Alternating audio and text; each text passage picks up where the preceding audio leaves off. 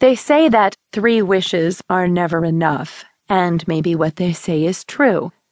There'd been a time when, given a genie and a lamp, I'd have wished for nothing more than a job I didn't hate and a rent-controlled apartment in the part of Boston that reminded me of England, a country I'd loved since childhood.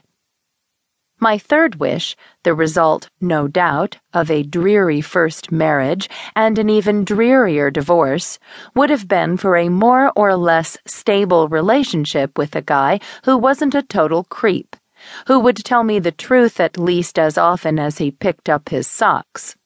Back then, no one could have accused me of having great expectations. In those days, my wildest dreams were so tame they'd eat out of your hand. But when Aunt Dimity died, all of my wishes came true in ways I'd never dreamt possible. Aunt Dimity left me a honey-colored cottage that actually was in England, and enough money to ensure that I'd never have to work again. She also saw to it that her will was administered by a guy who was not only honest and scrupulously considerate about his socks, but head over heels in love with me. Thanks to Aunt Dimity, I'd had a fairy tale courtship, complete with a handsome prince. For so Bill Willis appeared to me, though he was neither handsome nor a prince, and a cozy, honey-colored castle in which he had finally popped the question. It all happened so quickly, so effortlessly, that I'd fallen deeply in love with Bill before I knew who he really was. And maybe that's where I made my mistake. Because the trouble with a fairy tale romance is everything that comes after. I'd been married before, so I wasn't naive. I knew we'd run into rough seas on occasion, but I never suspected that my own sweet Bill would try to sink the boat. I thought I knew all there was to know about him.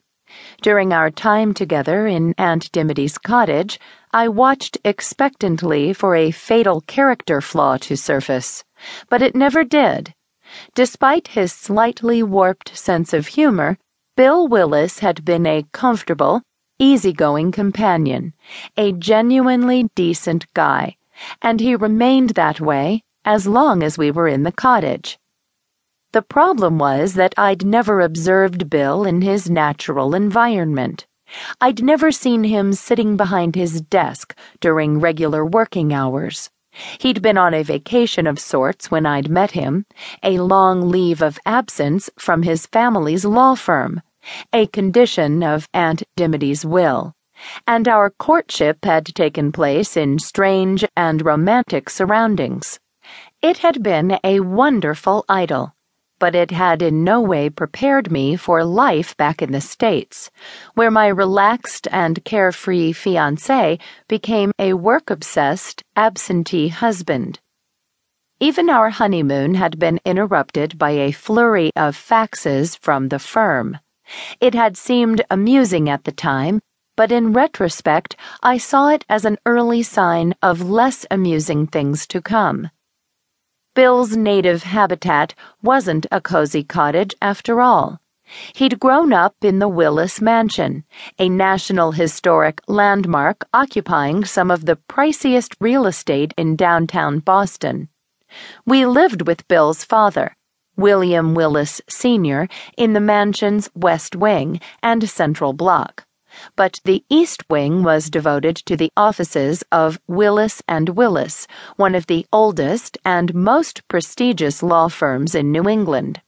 Willis and Willis could trace its roots back to before the Revolution, and so could most of its clientele, a fusty lot of old Bostonians whose litigious habits had made the Willis family rich beyond the dreams of avarice.